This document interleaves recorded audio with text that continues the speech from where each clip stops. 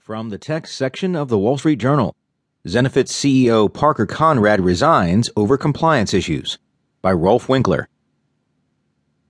Parker Conrad has resigned as chief executive of health insurance brokerage Zenefits after the high-flying startup came under fire for possibly flouting insurance laws and wage rules.